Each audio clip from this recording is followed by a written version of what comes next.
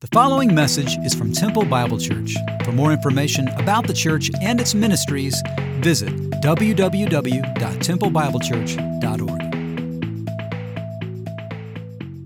All right, once again, we're thankful you're here with us today and thankful for those who are watching online.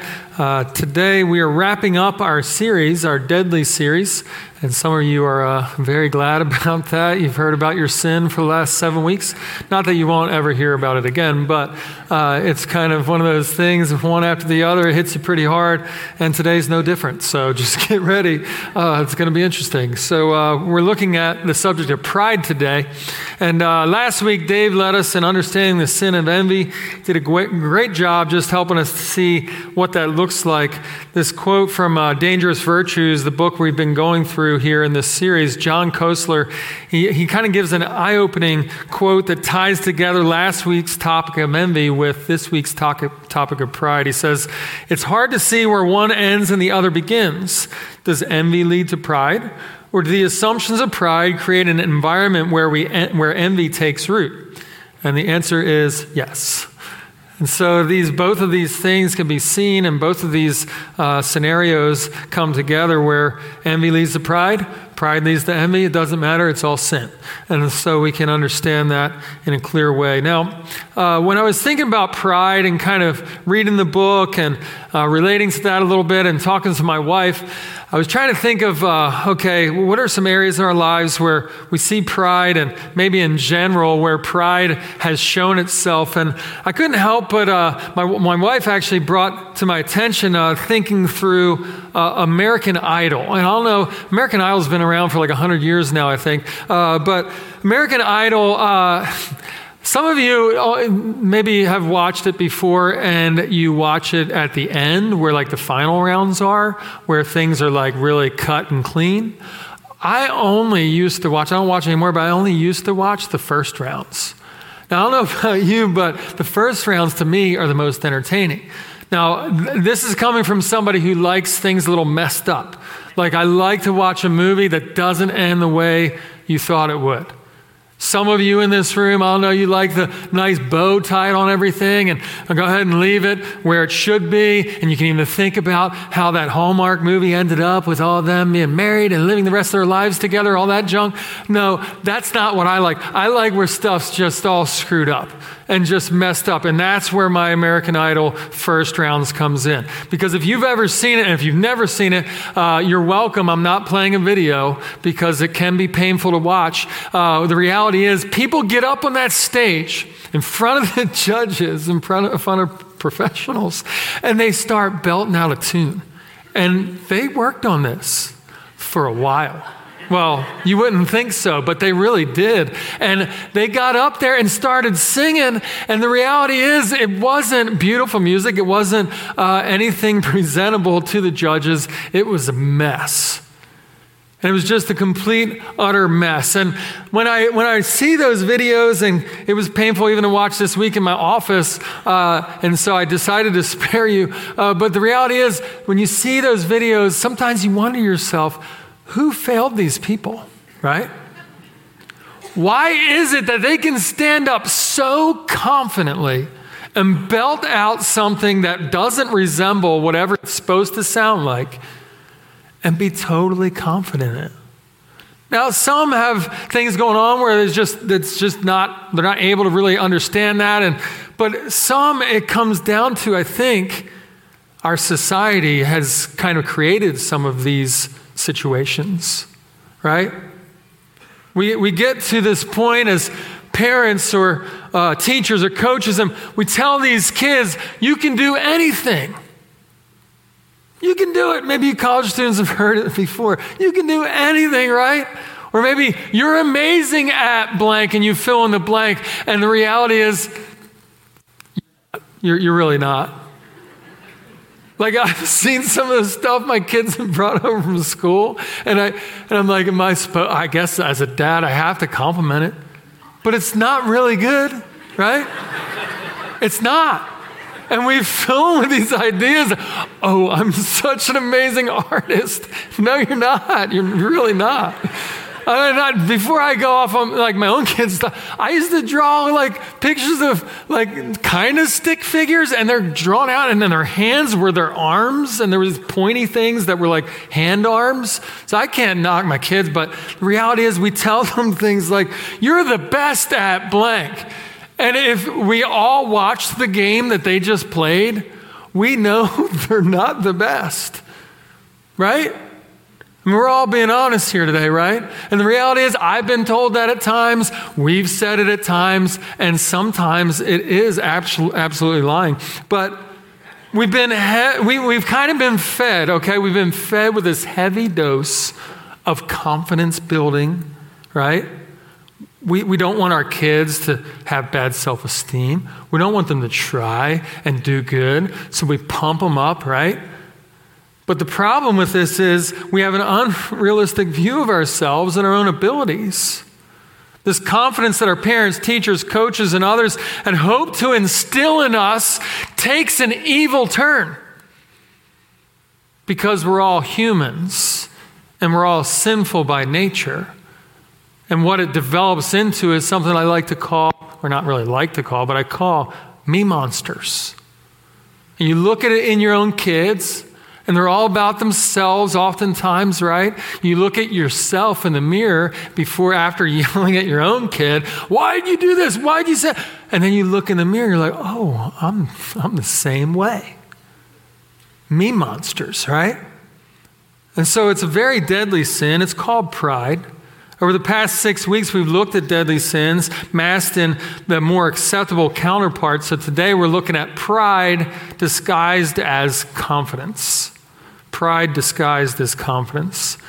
The author of this book, Dangerous Virtues, Koestler, says, pride is a noun, but it also functions as a verb. Pride isn't just about how we feel, it's something we do. We are proud. Many so-called influencers and experts are really pumped up lately about pride, and they wouldn't say it outright, maybe that it's pride, but it's all about me. Jessica Tracy, a professor specializing in human emotions, encourages people to embrace pride. She states, find a way to feel good about your best me self. Anybody hear a statement like that lately? The whole me self, we even talked about it a little bit a few weeks ago. The idea it's about you, right? And if I'm comfortable with me, then I can be acceptable to everybody else. And if I'm comfortable in my own skin, then I'm good. And everybody else has a more pleasant experience because I like me. And hopefully you like me too. But the reality is, if we're obsessed with me, with myself, with I, then we really don't get it. We become prideful people. We become more prideful. So in case that sounds appealing, please don't do it. In our society today, pride can be considered a virtue. We want to be confident in what we do. We don't want to live in fear. We want to face challenges and tackle them with energy and excitement. We don't want to wallow in self-pity and poor self-esteem. All these things aren't bad. We want to, confidence is a good thing. God can give us confidence in certain areas, so we're not supposed to just wallow around saying, woe is me. But where does this go wrong? At what point do we cross over from healthy confidence into sinful pride? How are we able to see this invisible line that we shouldn't cross? What are some habits that we can develop to help us along the way? Well, I'm glad you asked all those questions because we're going to cover them. We don't need to look any further than the Word of God and then those who have gone before us that can give us some wisdom and maybe some warnings along the way. But first, we can look at the fact that pride is not always evil in Scripture. When we hear the word pride, we almost always think of sin. But first, we need to really look at the fact that it's not always evil. Proverbs 17:6, some of you grandparents can echo this and probably amen this. Grandchildren are the crown of the aged, and the glory of children is their fathers. There's this pride in family and their children and grandchildren. But the difference between good pride and bad pride is actually the focus of the pride, right? Proverbs 27:2 says, let another praise you, not your own mouth. A stranger, not your own lips. So we have a warning here, but also a reality that it's okay to accept praise for the right reason. And as long as we point that praise and recognize who gave us these abilities. It's not bad to excel and to attempt to be really good at something or more than one thing. But the question is, where is that praise going? Are we just letting it rest on us, or is it going to God? There's also things like false humility, which can be pride as well, where we're really good at something. We probably even know we're good at it, and someone says, man, you did awesome, or you did this, or you did that. And what you say is like, no, I didn't. I'm not really that good. Or we self-doubt, and it's like, oh, I'm not. But in reality, we're like, here, keep it coming, I'm not very good, right? I'm horrible. I didn't really work very hard on that. No. And we're just like wanting more. And so even in these false humility, and even the quiet moments, not this bragging pride, but even in these quiet moments, we can be prideful. Throughout Corinthians, Paul boasts in the Corinthian church, 2 Corinthians 7:4, I'm acting with great boldness toward you. I have great pride in you. I'm filled with comfort. In all our affliction, I'm overflowing with joy. So he's prideful in people. But Paul is also prideful about the work that he does. Romans chapter 15, 17 and 18. In Christ Jesus, then, I have reason to be proud of my work for God. For I will not venture to speak of anything except for what Christ has accomplished through me to bring the Gentiles to obedience. He was proud of the fact that Christ worked through him to bring people to himself. And so you can be proud of these things that God is accomplishing. He even boasts in his own weakness. He's prideful of the fact that he's weak. It's kind of an interesting thing. He says, if I'm going to boast, I'll boast of the things that show my weakness, because the power of Christ lives through him in 2 Corinthians 11:30. But we can't spend too much time on this, because I don't think many of you, and I know I don't really struggle with godly pride, okay? That's not where I'm struggling, man. I'm just to give glory to God too much, But the reality is I struggle with a lot more, and we'll get to that here in a second. Pride, it was Satan's premier sin. A simple definition of pride is a high, inordinate opinion of one's own dignity, importance, merit, superiority, whether it's cherished in the mind or is displayed in the conduct. So we can even be prideful and sin in our own brains. Our pride doesn't have to be, it's not sin just when it comes out in action. We can sin in our pride in our own thoughts and the things we think about ourselves. So when it comes to this, I said I was going to tell myself a little bit. This story is one that just is totally a prideful situation that I found myself in. So, we could tell stories about yourselves. If anybody want to come on the stage, you guys can tell one. No, okay. So I love going to Miller Springs. I've said this before. I love taking my dog Rocky. We go out and we run. And we just go to Miller Springs, explore. I love going out into the woods and even preparing for these sermons. I'll preach to the rocks before I preach to you guys up here. So it's just a lot of fun getting out there. But I got music going. Actually, most of these songs we sung this morning are on my playlist, and I'm blaring them in my ears as I run, and my dog's behind me. Make sure he's not trailing off and going his own way, and he's right behind me. And here we go on the trails. And here's what's crazy. I can be blaring worship music, thinking about a sermon, even on pride, and actually think to myself while I'm doing all that, I'm out here running. I'm getting exercise. Man, I'm really good at this. I'm just running. I go for miles. My dog's with me. My dog's tired before me. Look at me. Aren't I great? My wife's back there nodding her head.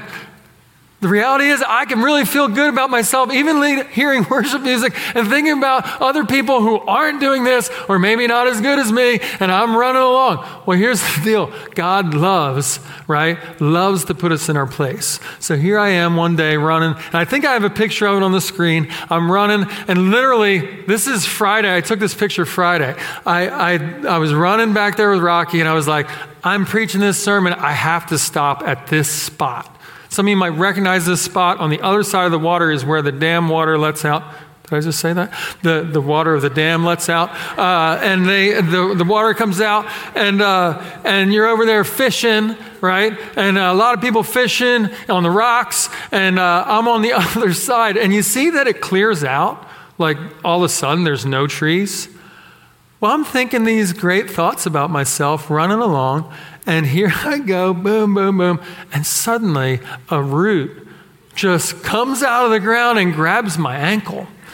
And it makes me fall, and I literally, not like stumble, like I've stumbled out there before. Every time I go out there, I almost fall. And I catch myself. This was face down in the dirt with Saturday morning with all the spectators fishing. And my dog, even if my dog could laugh, he'd be laughing, right? And here I am, and you know how you do? You look around, and boom, I'm out into the woods. God has an amazing way of taking us down with our pride. And even these moments where I'm supposed to be thinking about even this sermon, and like, it didn't just happen Friday. That picture was taken Friday. I fell a few months ago. Anyway, Proverbs 16, 18, and 19. Pride goes before destruction, a haughty spirit before a fall. It is better to be of lowly spirit with the poor than to divide the spoil with the proud. Jesus makes this bold revelation when it comes to pride in Luke 18:14. Everyone who exalts himself will be humbled. The one who humbles himself will be exalted. See, pride has led to the destruction of so much. When it comes to companies, whether it comes to nations, when it comes to families, whether it comes to friendships, pride is a cancer that gets in and destroys things. So let me ask you a question. What comes to your mind when you think of someone who is prideful, or who? Now, don't go elbowing your neighbor, spouse.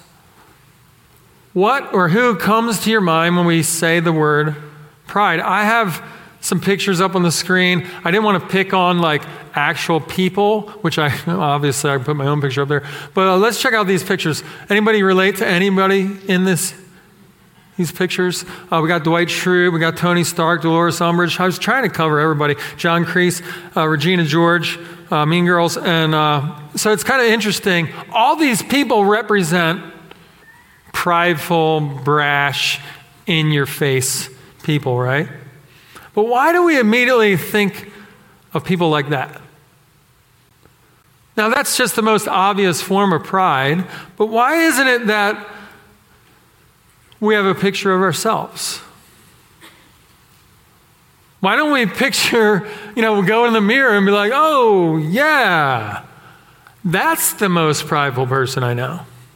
But instead, we choose these things that are even detached from us, even detached from reality, fictional characters. Oh, they're prideful.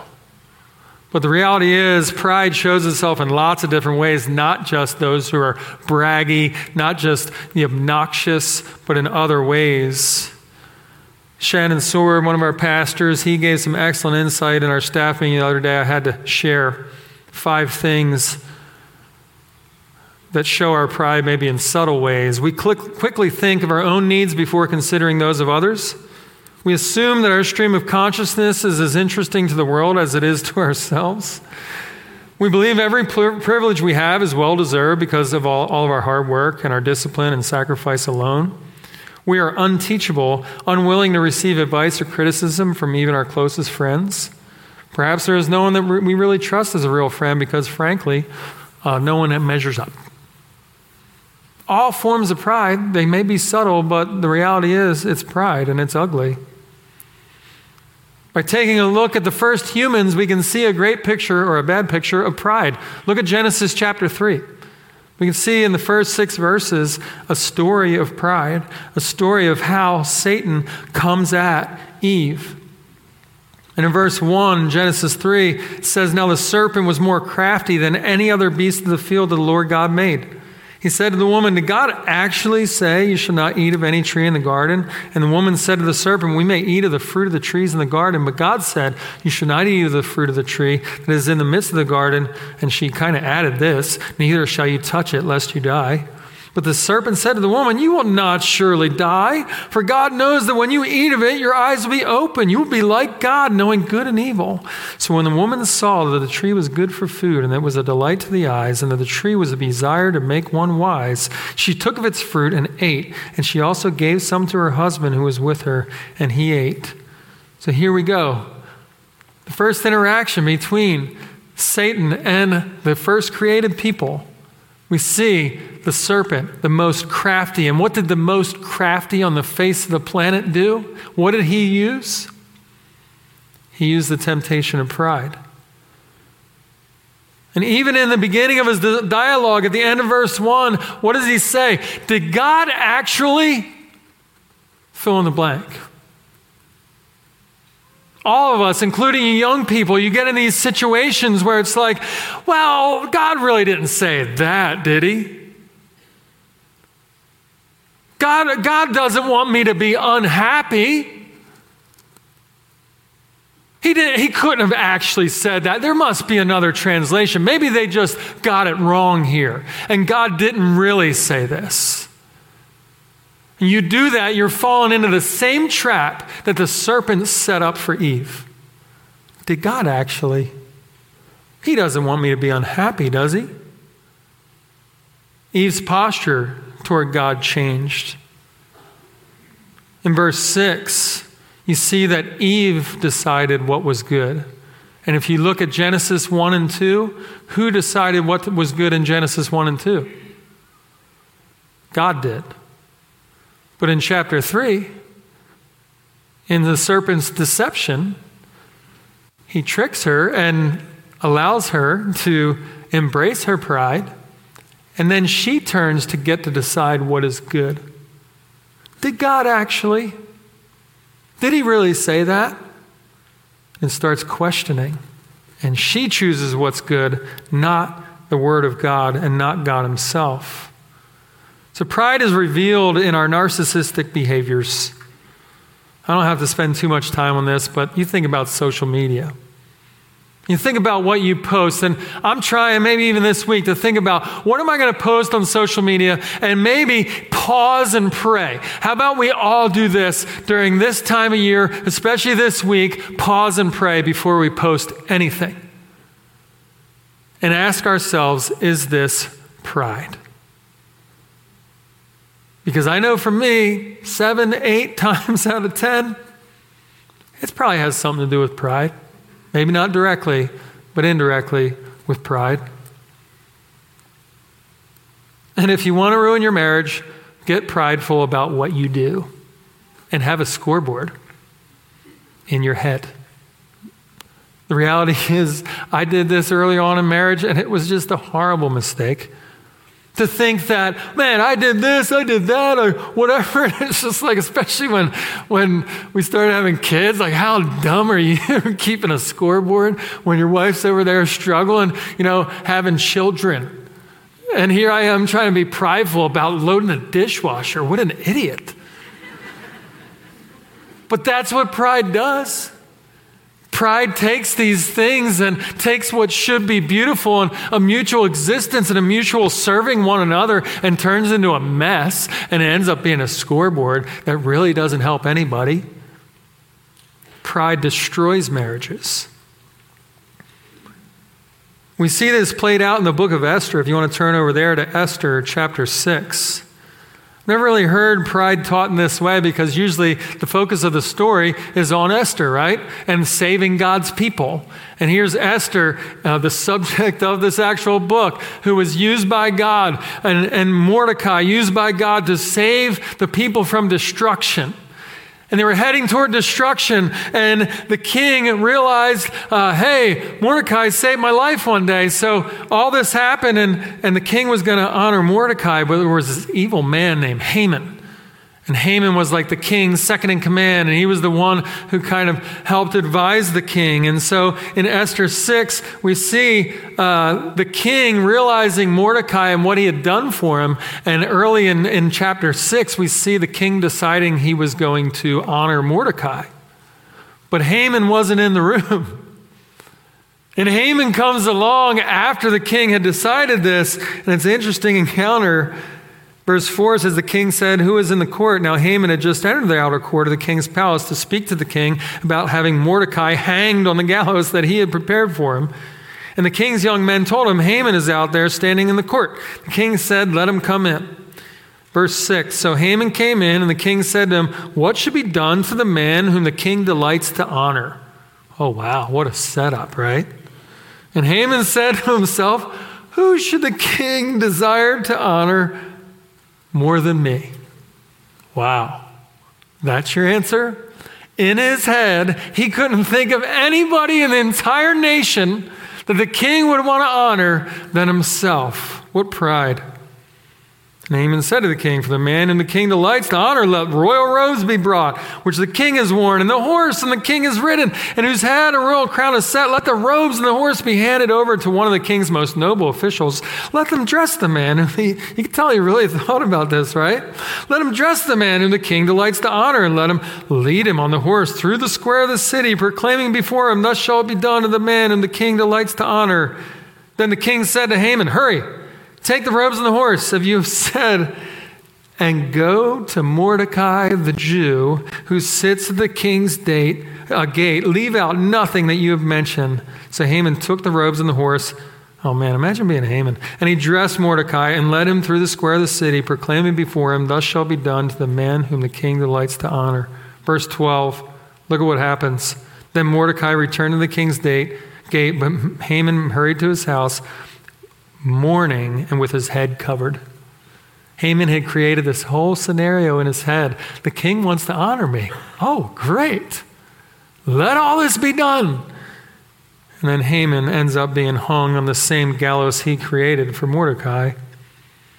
So Haman was an evil, evil man. But how well can we relate to this?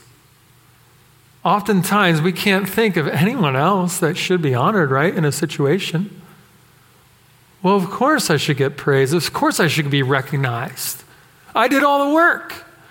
Of course I should be patted on the back, or maybe my name in the paper because I scored that touchdown or whatever it is. Of course. And we have this idea that, of course, now some of you don't have that idea. We already covered you, the whole false humility thing, right?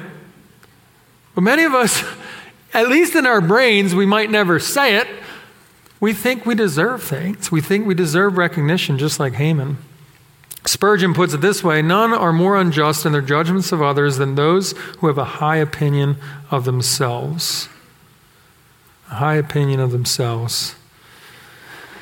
So we're convicted, right? We're convicted by a lot of things here. I know I am.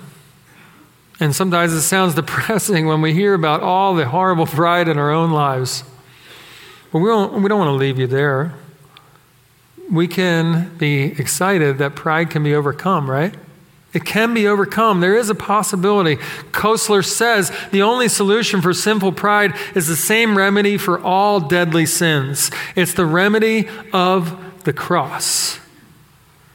So let's look at 4 things that overcoming pride requires of us. Number 1, overcoming pride requires death. Romans 8, 12 and 13. So then, brothers, we are debtors, not to the flesh, to live according to the flesh. For you live according to the flesh, you will die. But if by the Spirit you put to death the deeds of the body, you will live. In order to overcome pride and all these other sins, we need to come to grips with a death that needs to take place in our lives. We need to die to ourselves. My wife helped me understand this a little deeper, even in between services. She said, what we often do is these deadly sins, what we're doing in coming to these things is we're trying to find joy, but it's counterfeit joy. Lust, sloth, greed, all these things, anger, all these things, if we say this word or for whatever, it'll make us feel good, or we eat this thing, it'll make us feel good. We're trying to find joy. In reality, what needs to take place is a death to bring us joy. Ironically, we have to die to become happy in Christ. We have to recognize ourselves, our flesh, to be dead to sin, and then we come alive. So overcoming pride requires death, and overcoming pride requires a new identity. 2 Corinthians 5:17. Therefore, if anyone is in Christ, he is a new creation. Old things have passed away. Behold, all things have become new.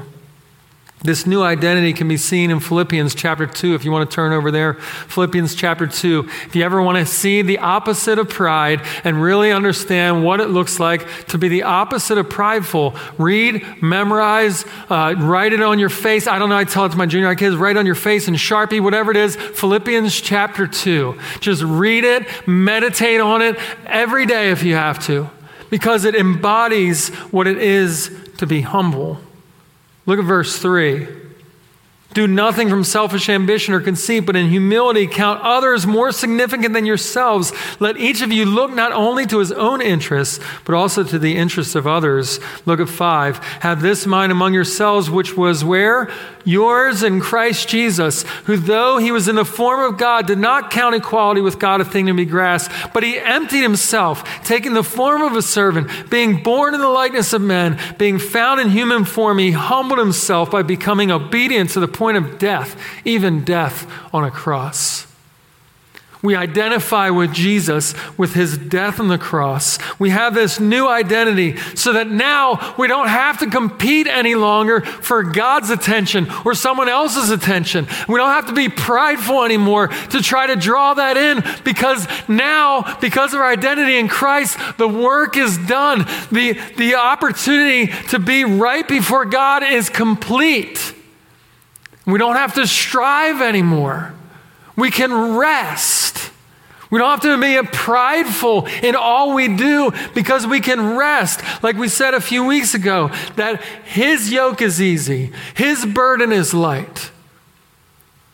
We don't always have to fight and battle anymore, because we see that the battle belongs to the Lord and the battle is won. Number 3, overcoming pride requires a thankful attitude. Nice, timely statement this week. Michael Ramsey states, thankfulness is a soil in which pride does not easily grow. This week, you're going to be tempted to be more prideful than you've ever are probably in the entire year. Family comes together, you want them to know about maybe something you did. The accomplishments, I ran that half marathon, or whatever it is that you do. I built this thing, or I did this, or my kid this, or whatever. And we're just all about, it's like this week-long thing of like, look at me, what I did, right?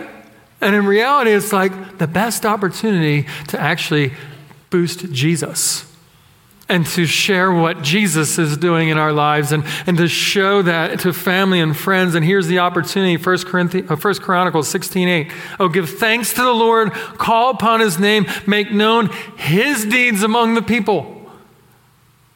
This week, we're not called to make known our deeds among the people. We're called to make known his deeds and what he's doing. Maybe it is something he's doing in you and through you, but we're lifting his name up. Number 4, overcoming pride requires a servant's heart. As we saw in Philippians 2:7-8, what did Jesus do? He emptied and humbled himself. If anybody deserves to be bowed down to be worshiped, to be acknowledged, here Jesus is, but instead he humbled himself and took on the form of a servant, becoming obedient to death, even death on a cross.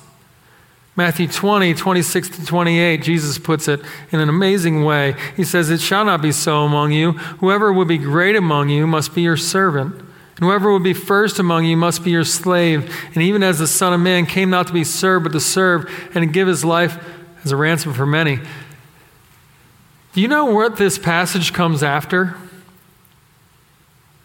We're going to do this later on today. This right here.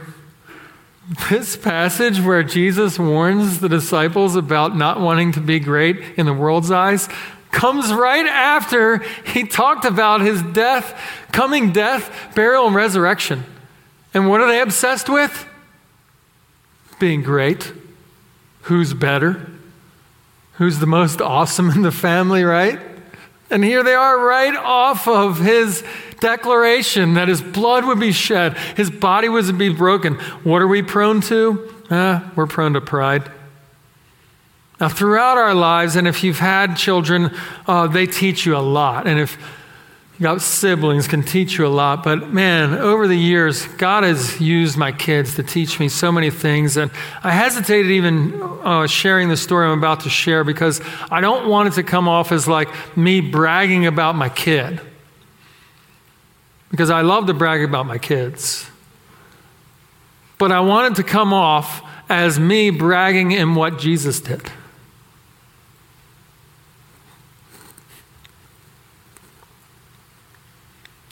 So back in May, my oldest daughter had an injury, and she hurt her knee.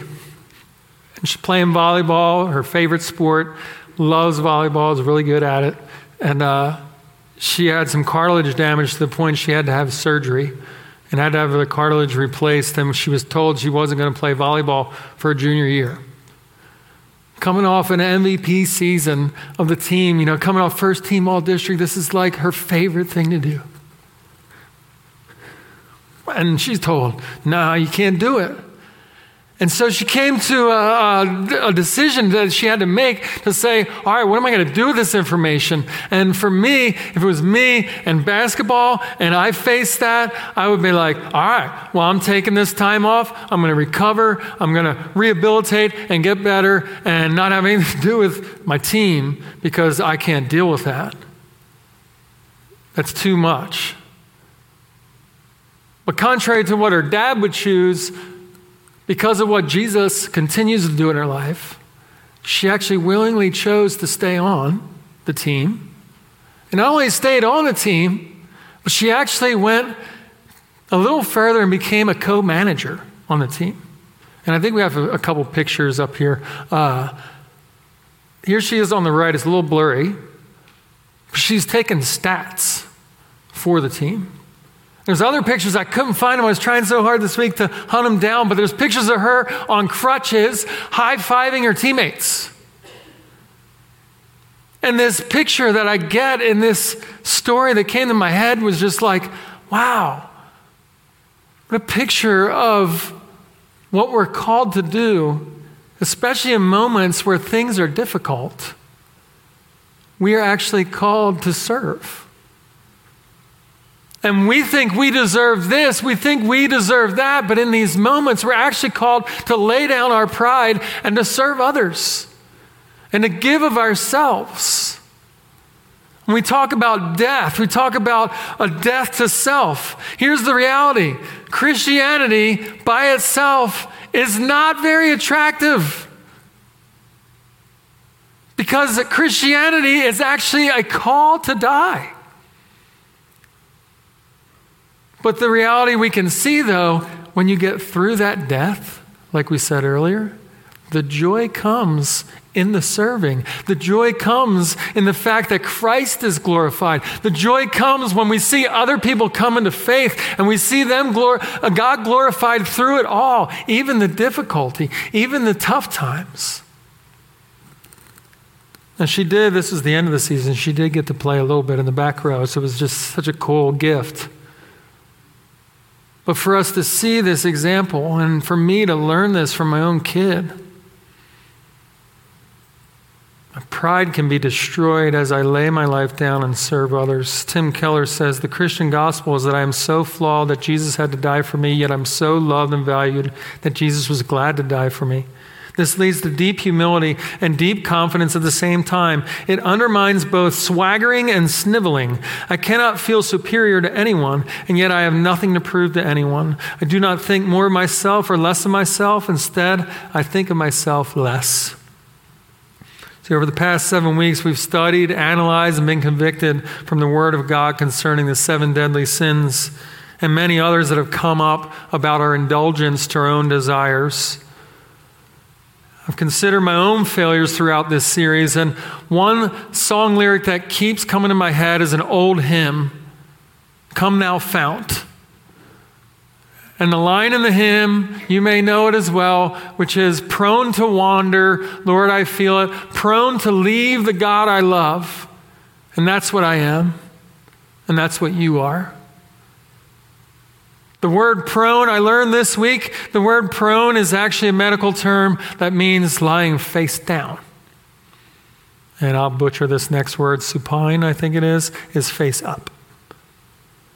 When we're prone to wander, when we're prone to do our own thing, the reality is we're not looking up, we're not looking at anything else, and we're not even seeing the Savior for who he is. We are prone. We're prone toward lust. We're prone toward gluttony. We're prone toward greed. We're prone toward sloth. We're prone toward anger. We're prone toward envy, and we are definitely prone toward pride. Sounds depressing, right? Sounds sad, but it doesn't have to be. We can find confidence in these words of Paul in 1 Corinthians 15:57. Thanks be to God. He gives us the victory through our Lord Jesus Christ. We have this victory. We have this opportunity to be thankful. So as we transition our communion time, I just love for you just to take some time here to bow your head and close your eyes. Don't worry about lunch or whatever else, getting your kids, whatever it is. Just focus right now in prayer. And I'd like you guys to take some time to allow the Spirit to work in your lives. Maybe you felt convicted today. Maybe you've felt convicted the last 7 weeks, like I have. Take some time to get alone between you and God and confess these sins. Maybe some of you in this room have never trusted Christ as your Savior. You've never come to a point where you've died to yourself and asked for him to give you new life. Today can be the day. Right here in your seat can be the time and the place to confess to God. We're called when we come to the Lord's Supper to allow God to do work in our lives to make things right. So take a minute to do that.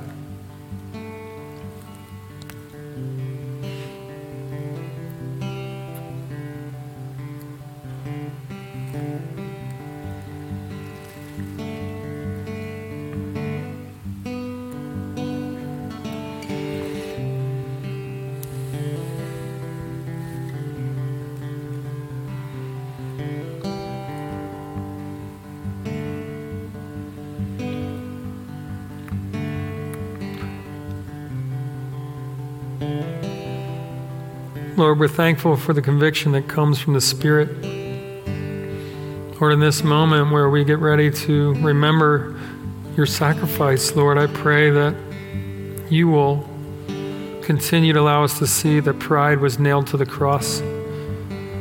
These other sins are nailed to the cross.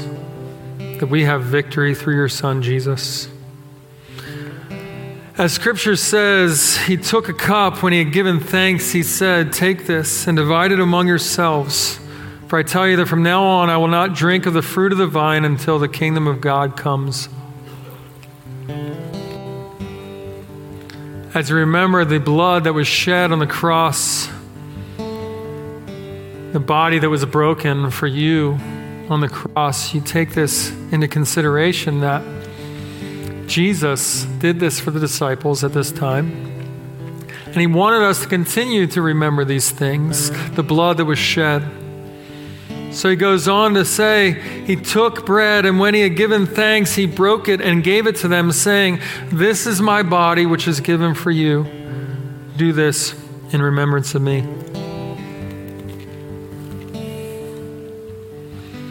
Jesus, we are so thankful the sacrifice, the blood that was poured out on the cross for our dirty, stinking, nasty sin. Lord, we thank you for the body that was broken, Lord, your body that was shred apart, your body that was beaten, your body that was brutalized, Lord, and not just your body, but your soul that had to take the sin of the world. Lord, we thank you for that. We can't help but just thank you. There's nothing else we can do. Take our pride and crush it. Take our sin and destroy it. Allow us to live as people who love others and point people to you this coming week for the rest of our lives. In your name we pray. Amen.